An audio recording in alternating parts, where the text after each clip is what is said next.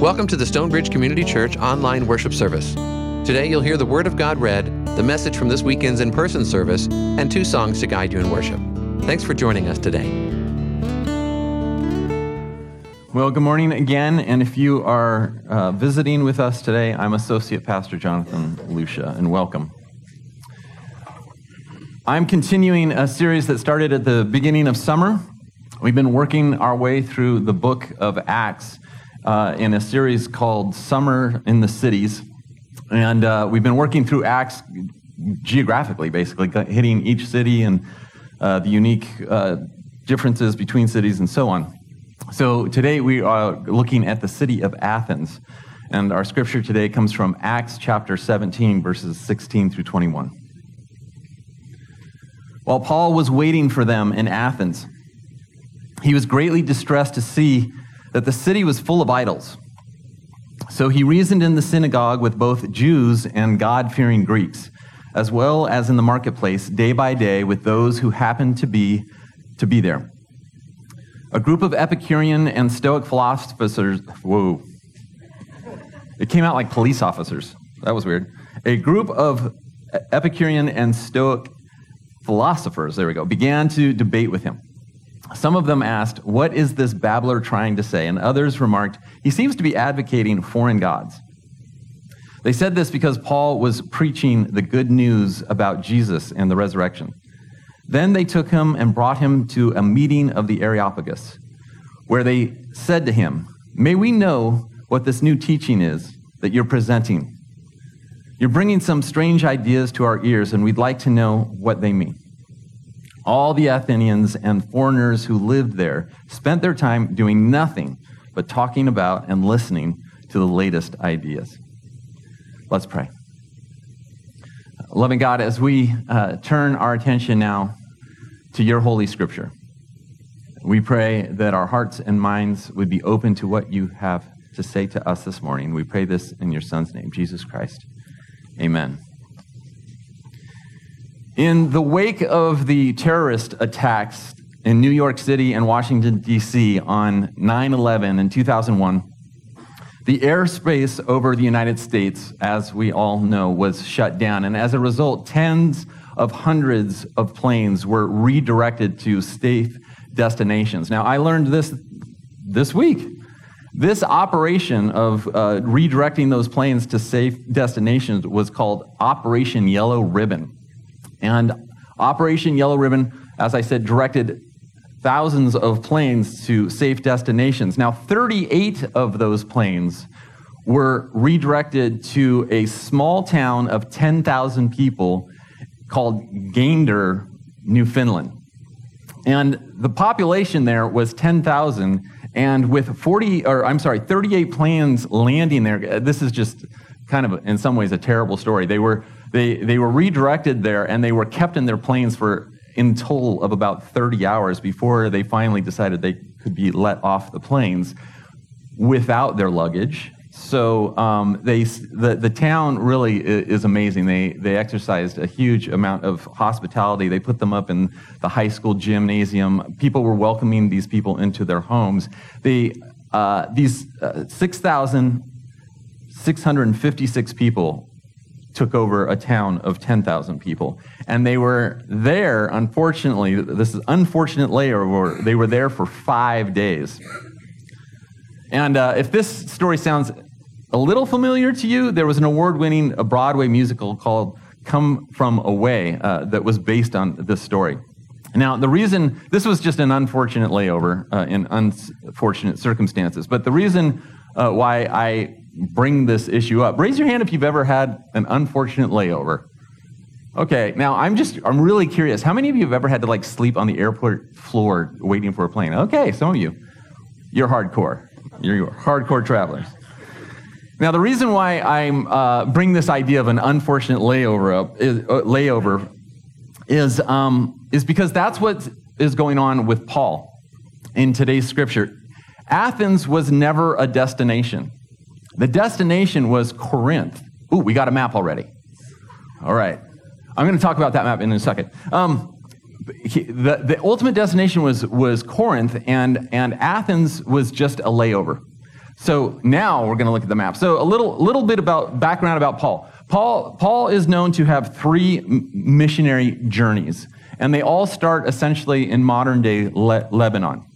And so this is the first one, and I just really wanted to just throw this up to give you the first idea of like, it was really kind of, it looks like quick to us, but it was actually slow because he walked or was by boat. So this was the first journey. Let's go to the next map. So now the reason why I wanted the first map is to give you an idea. Over on the right-hand side of the map here is where that first journey was. And then what Paul did, he would return to the churches and communities of faith that he had established. And then in the second trip, he made a larger circle.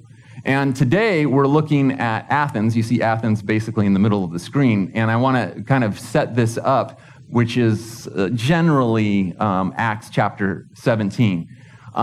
What happened, you see Thessalonica at the top of the map.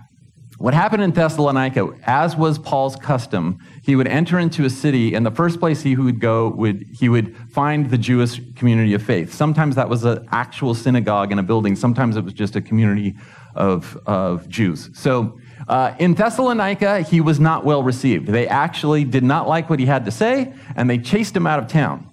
At which point, it's Paul, and it's Silas, and it's Timothy, and there's probably some others with him that went unnamed. And so, having been chased out of Thessalonica, they go to Berea. And in Berea, same thing. As was his custom, they went to the synagogue, and there they were very open and welcoming to what Paul had to say. Until folks from Thessalonica made their way to Berea and said, "Why are you listening to this guy?" And it's very, I love Acts because it's just very real.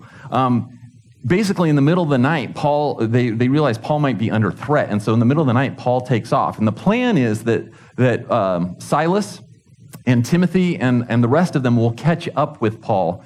And they basically get him out in the middle of the night. And we don't know, there was a road between Berea and Athens that followed the coast, and there's also the water. We don't know how he got there. It's possible that he went by boat. But there are Bereans who went with Paul and escorted him, possibly for his safety, to Athens. And once Paul arrived in Athens, they returned to Berea. So what we've got is we've got Paul, who's in Athens, and he's basically a bachelor with nothing to do, and it's a layover stop. The goal is to get to Corinth. Why do we want to go to Corinth? Corinth was the political power center of Greece for that time. And so today's scripture begins with this verse, with these words, "While Paul was waiting for them." So who's he waiting for? He's in Athens alone, and he's waiting for Timothy and Silas and the rest of his crew to catch up with him. So I've titled this series, which, by the way, we're going to be spending 2 weeks in Athens, which means come back next week. Titled the series, "Meanwhile in Athens." This unfortunate layover for Paul. So let's talk about the city of ancient Athens. At the time Paul was experiencing his layover in Athens, the city was no longer an important political center, as I said. Under the reign of, this map isn't good enough for me to give you all the detailed reasons. Basically, the Roman Caesars of the time felt that Corinth, because of the commercial, the money that was flowing through Corinth, should be the capital of Greece at that time. And so, but Athens was still the university center of the Roman Empire. All of the great Greek philosophers had come from Athens, including Socrates, Plato, Aristotle, Euripides, and many others. These Greek philosophers established patterns of thinking that still affect Western education today. Now, when Paul visited Athens, the city was past its zenith. It was 400 years after the golden age of Greece that Paul visited Athens.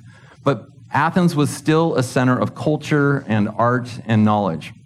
Bottom line, I think if we were to contemporize what Athens was what we would call today a college town, largely populated by academics and thinkers, professors, and students. So what did Paul do in Athens? Today's scripture tells us that he was distressed by all of the idols. So I'm going to unpack this. All of the idols.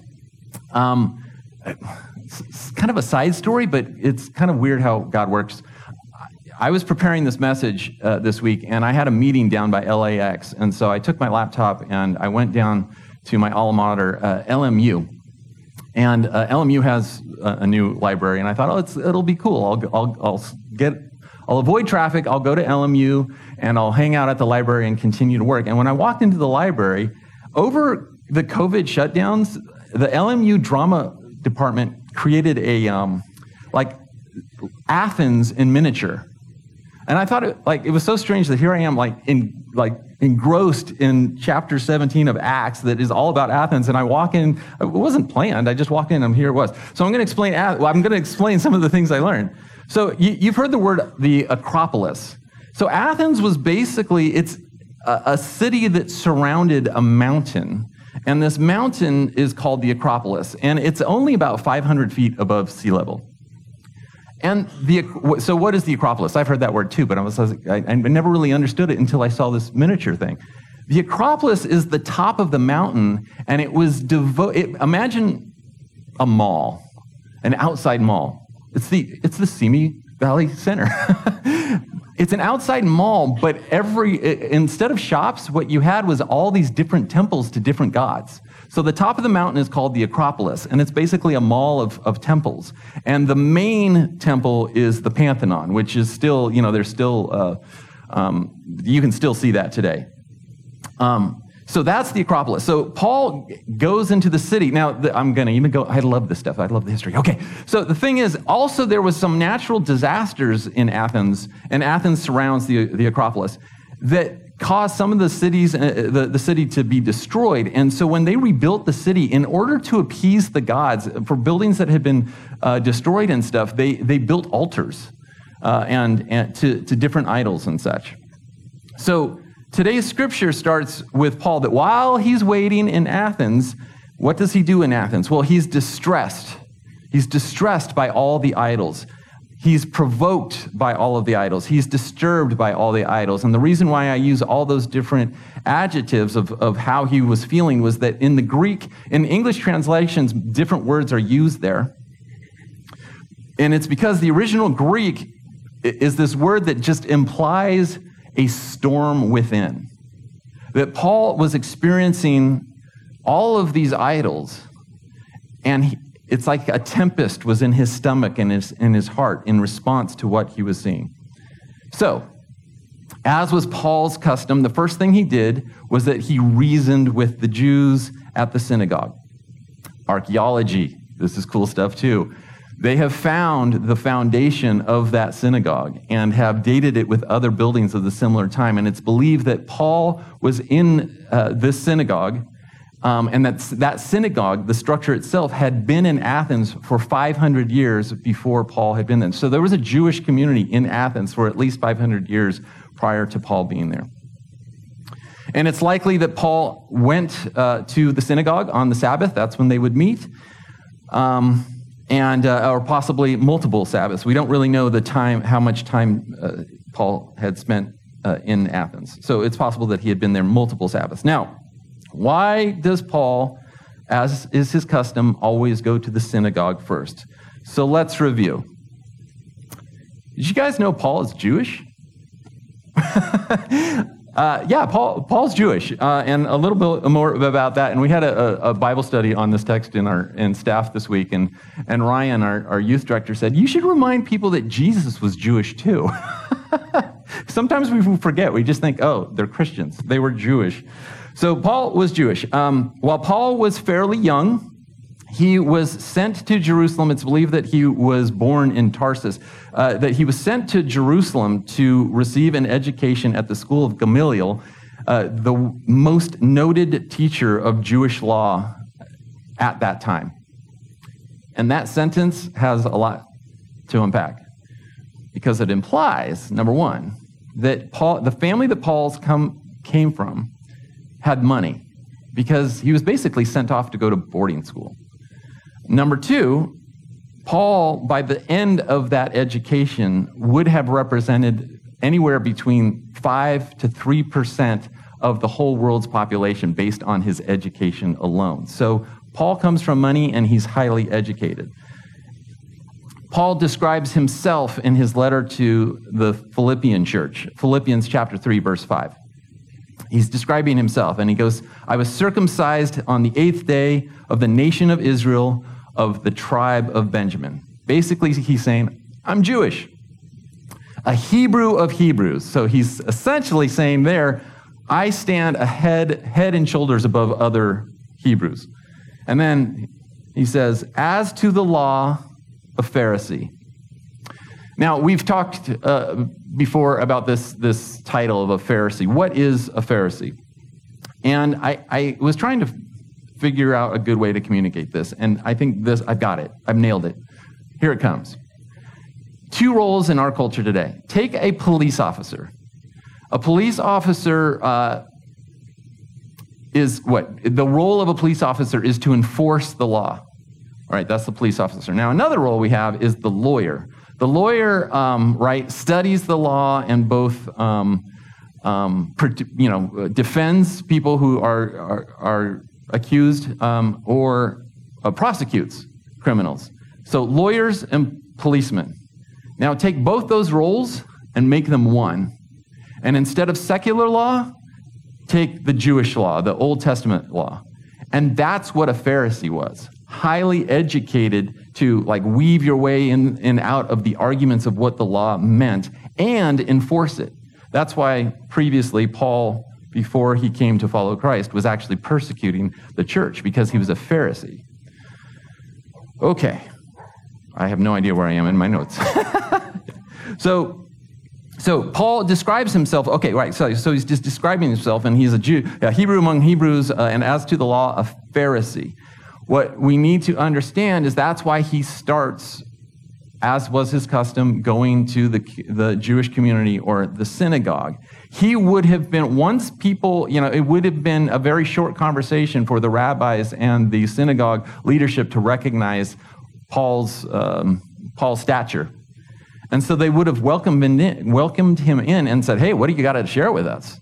And then he would start sharing about Jesus and the resurrection. Now, this Jewish community, like Paul, think about it, was a monotheistic synagogue in a polytheistic culture. And so I'm sure this synagogue was distressed by the Athenian idolatry as much as Paul was. What's interesting to ponder is that this monotheistic Jewish synagogue, this community of faith in this culture, had been there for 500 years, and they had not pushed the dial in any direction. They had remained themselves monotheistic, but they did not influence the culture around them. And it's with these religious people that Paul first shared the hope of Jesus and the resurrection.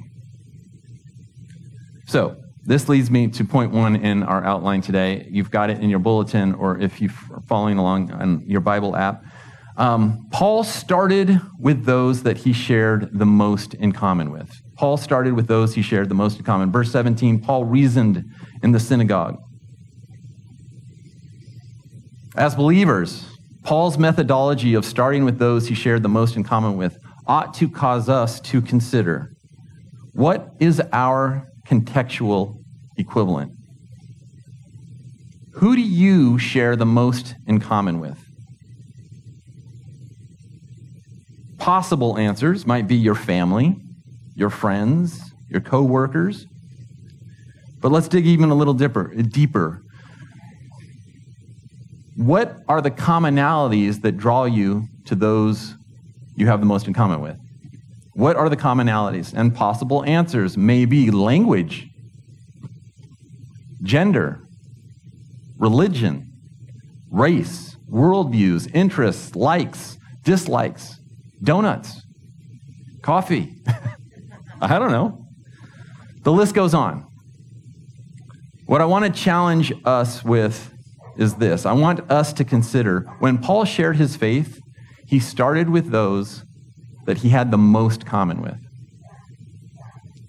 So then what happened? Paul started with his fellow Jewish community, and today's scripture describes that he also shared Jesus and the resurrection every day in the marketplace. In Athens, the marketplace was known as the Agora, the Agora. Does that sound familiar? If we could jump over these mountains over there, there's a community called Agora Hills. It's from the same root. Agora means marketplace. The Agora was filled with everyday people from everyday life. Tradespeople, business people, people coming into the city to sell their products, others, to purchase produce and so on. In the marketplace, Paul met people and he talked with them, everyday people. And these people were stuck in superstition and ritual that the city demanded of them. They were gripped by everyday fears and uncertainties. Some of these people had anxieties that perhaps were accentuated by their trust in false gods and empty idols. Think about that. When we place our faith in things that are untrue, I think it's natural for us to share a higher level of anxiety. We ought to consider that the marketplace where Paul talked to everyday people from everyday life, guess what? Those people, honestly, if you think about it, were just like us. So this is where Paul spent every day, in the marketplace. And it's in the marketplace that he met two groups that are mentioned in today's scripture, the Epicureans and the Stoics. Now, the names may have gone away with history, but the ideas of the Epicureans and the Stoics remain with us today. Let's start with the Epicureans. The Epicureans were atheists who denied God's existence, and they denied an afterlife. In other words, all there is this life. This is it. So their highest virtue was pleasure. Live it up now, because this is all you got. Their motto, which still persists today, and I bet you can finish it. Ready? Eat, drink, and be merry, for tomorrow Eat, drink, and be merry, for tomorrow we die. That phrase, it actually is rooted in Epicureanism. Today, we might call them existentialists. Although it's no longer called Epicureanism, this type of thinking or this type of philosophy is widespread today. Best summarized by the acronym, ready? YOLO. Hashtag YOLO. You only live once. You only live once. That's the Epicureans. The Stoics. The Stoics were pantheists. They believed that everything is God. God does not exist as a separate single entity. God is everything. In the air, in the rocks, in us, you, me, everything. God is in it all. Now, their attitude towards life was one of resignation. The Stoics prided themselves in the ability to take whatever came their way. So their motto may have been, in modern terms, grin and bear it. Grin and bear it. Suck it up, grin and bear it. They urged moderation. Don't get over emotional about anything. Don't get too happy about the good times, and don't get too sad about the low times. Just grin and bear it. In all fairness, I think we can acknowledge that there are many people today who think and feel similarly to the Stoics and the Epicureans. And it's quite possible that we do that simultaneously. Grin and bear it. Hashtag you only live once. Like we just kind of carry it all. The book of Acts shows us how they responded to Paul. And this was their response. And we can actually see it in the structure of the scripture itself. The Epicureans are mentioned first, and the first response is implied to the Epicureans, and the second response is implied to the Stoics, who are mentioned second. And so the Epicureans are basically looking down their nose at Paul. They don't believe that God exists. So they're looking down their nose at Paul, and they're basically saying he's babbling. He's a babbler. And this is just fun. The word in Greek implies a chirping bird. So they're basically going, Paul's just in the market going, chirp, chirp, chirp, chirp, chirp, right? It's actually funnier because it also implies a bird brain. Like they're calling him, this bird brain is in the marketplace going, chirp, chirp, chirp, chirp, chirp, right? Small-brained individual. That's Paul. I don't think so. The Stoics, on the other hand, misunderstand what Paul is teaching. And they think that he's introducing two new gods. So the city is full of gods, and they're thinking, yeah, Paul's just introducing two more gods. And that is one God, Jesus, and this other God, the resurrection. Now that might sound strange to many of us because we as Christians can't separate those two ideas. Why would they think that? The city, as I said, is full of these idols and shrines and so on. And some of these shrines were to gods, and some of these shrines were to ideas. So they may have a shrine dedicated to victory, or a shrine dedicated to generosity. And so they just thought he was introducing two ideas, Jesus and the resurrection, life after death. So Paul was not necessarily well received in the marketplace, which leads me to my second point of today's message, and that is Paul risked, keyword risked, Paul risked going public in the marketplace. Again, verse 17, in the marketplace day by day. And once again, today's scripture ought to cause us to consider what our contextual equivalent is. The marketplace. We live in suburbia. We live in Simi Valley. And when I think of the marketplace in Simi Valley, I certainly don't think of the mall. And we all laugh at that. But we have strip malls. And we drive up and we run in and we get what we need and we get back in our car and we leave. So where are the spaces in our culture where ideas are openly exchanged and openly considered? I have some thoughts, but I certainly don't have the answers. One thought, which immediately came to mind as we were studying this week together as a staff, was, well, of course, it's social media. Yeah, because keywords are openly exchanged and openly considered. And I think on social media, people share opinions, and if you don't agree, you're shut down.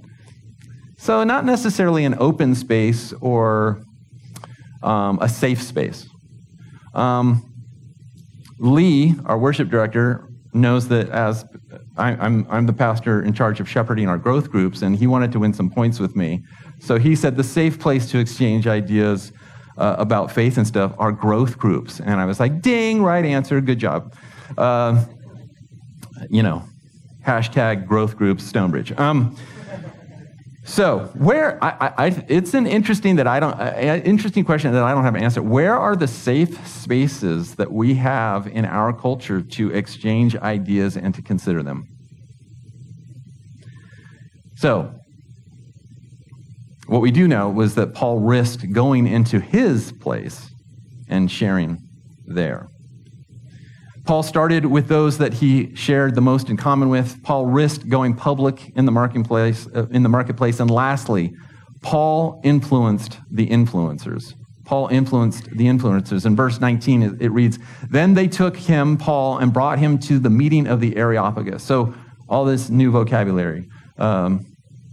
We've got the Pantheon and the Acropolis, and now we've got the Areopagus. Oh, and we've got the Agora, the marketplace, and you're not going to forget that one. Okay, so the Acropolis. What is the Acropolis? If we visited Athens today, and let's say we were taking a walking tour, we'd be taken up a small hill which was west of the Acropolis. And from my understanding, it remains undeveloped. And we would be told on this walking tour that this was Mars Hill, a.k.a. the Acropolis. And this was the place where Paul addressed the Athenian philosophers. However, this is questionable because, yes, the Acropolis was a place, but it was also the name of a council or committee of philosophers and judges, essentially, that guarded the ideas of the city. In Paul's time, they at one time they did meet on Mars Hill, the Acropolis, but the Areopagus, but in fact, by Paul's time, they probably just met off of the Agora, right? You're following along now. They would have just had, it's like Will's Chapel in relationship to this. They would have just been in a different space right off the marketplace. So, It's before the court or the council of the Areopagus that Paul appears. Now, what Paul shares, the content of what he shares, we're going to talk about next week, and I hope you come back. So the content of what he shares, and in Acts, it's the only place where it's recorded of what Paul shares to a Gentile audience. So it's worth exploring, and I hope you come back for that. But this is what I want us to consider today. If we understand that the Areopagus was basically the council that vetted the city's philosophical thinking, they're the ones that are going to listen to Paul and give a thumbs up or a thumbs down. If Paul wins them over, then the message of Jesus and the resurrection is then going to be open to the whole city to consider. Spoiler alert, to some extent, Paul wins them over. Paul wins them over, and we're going to talk more about that next week. But essentially, Athens is what we call a college town.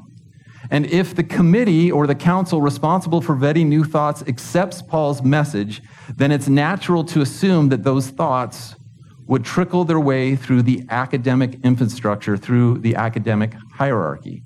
Paul ends up influencing the influencers.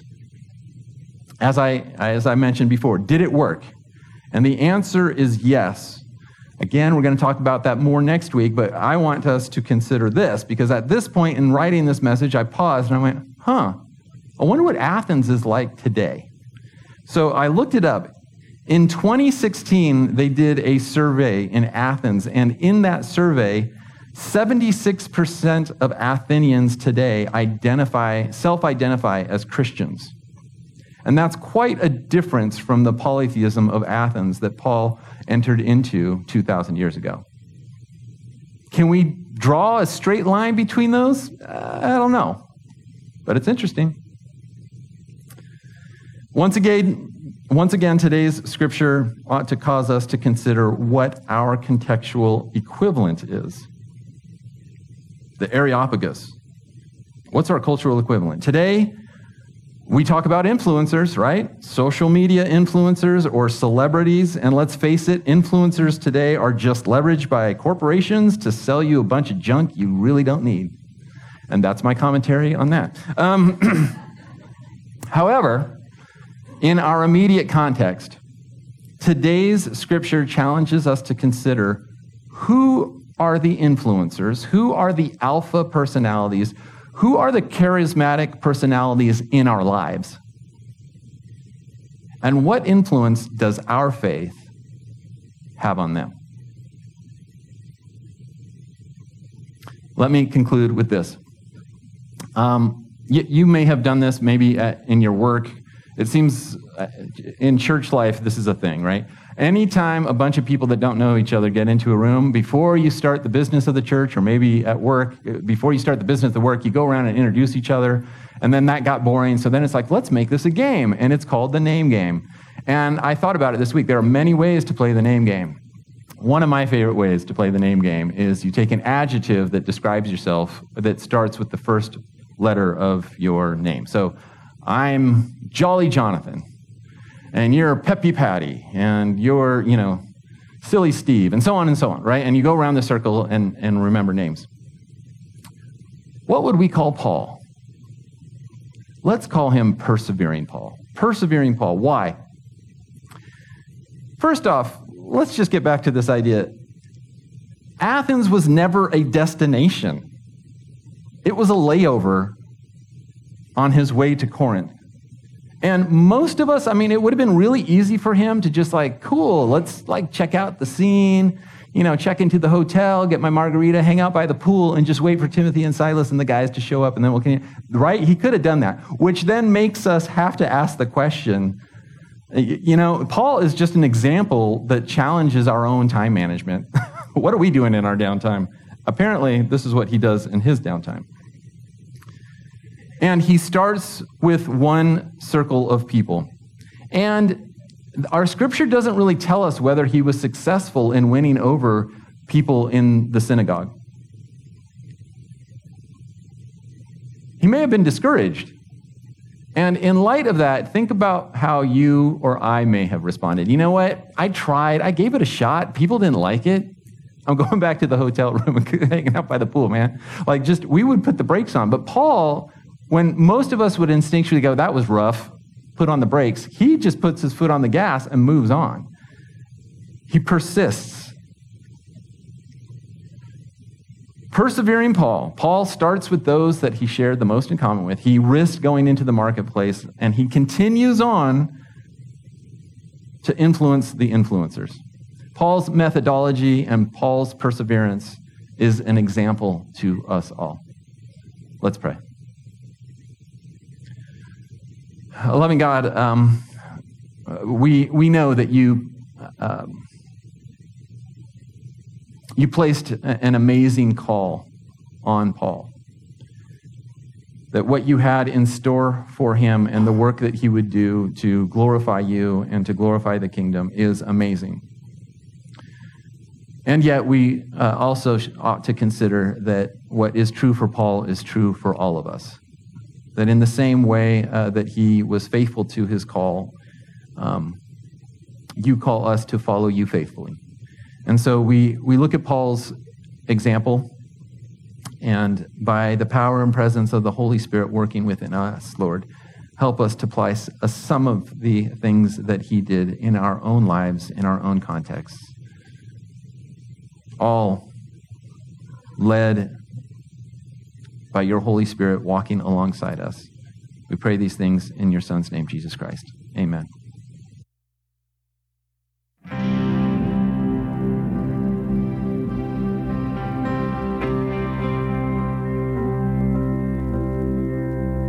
There's no space that his love can reach.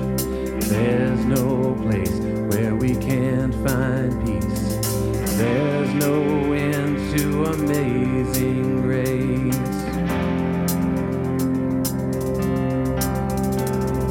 Take me in with your arms spread wide. Take me in like an orphan child. Never let go, never leave my side. I am holding on to you. I am holding on to you. In the middle of the storm, I am holding on. I am.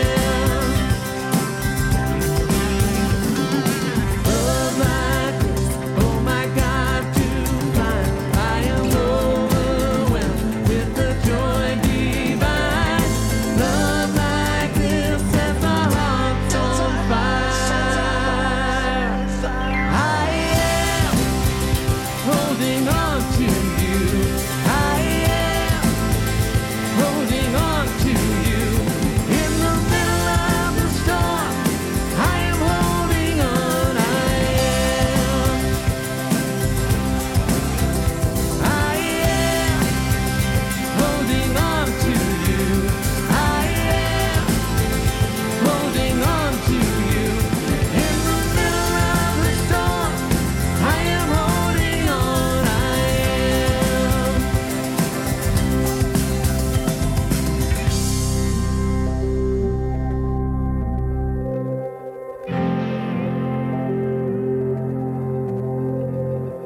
This is my resurrection song.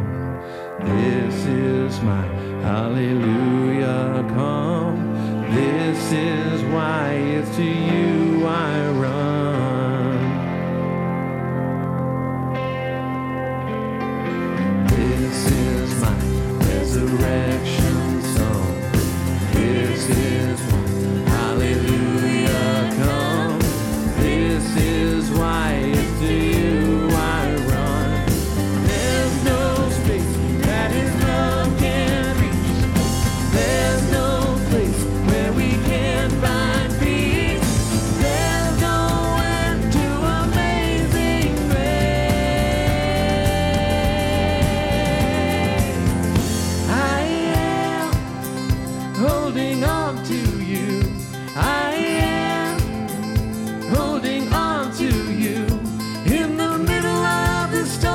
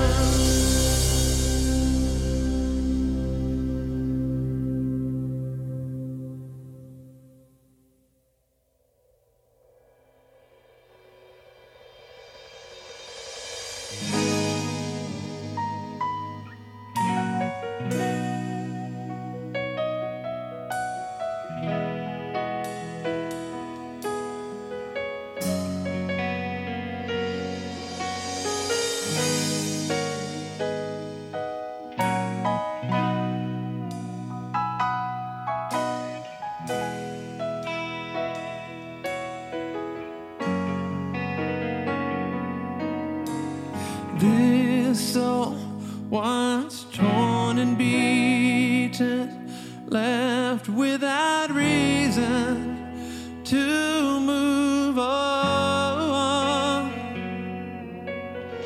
Then you reached down and brought me up from the valley of dry bones. You are the God that saves. You are the one that rescues me. You rescue me. Oh, you are the God that saves, and you call me from the grave. You rescue me.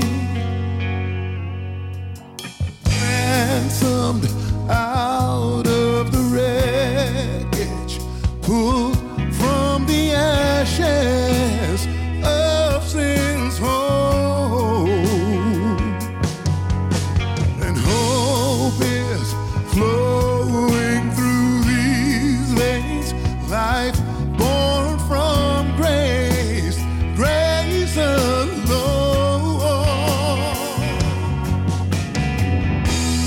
You are the God that saves.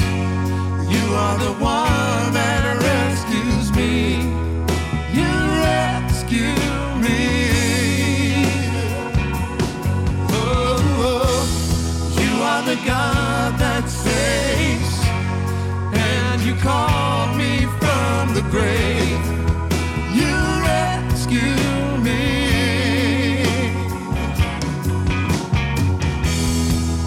You rescue me. Oh, you rescue me, Lord. Oh, yes, you are God that saves. I hear the song of victory ring over me.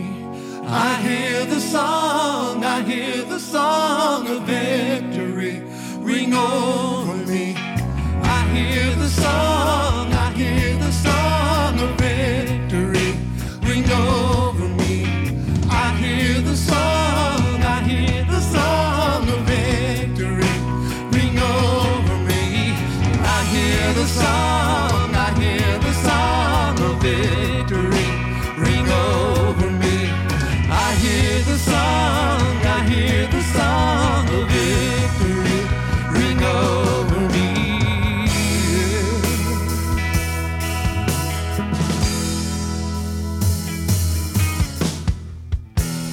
You are the God that saves. You are the one that rescues me. You rescue me. And you are the God that saves, and you call me from the grave. You rescue me.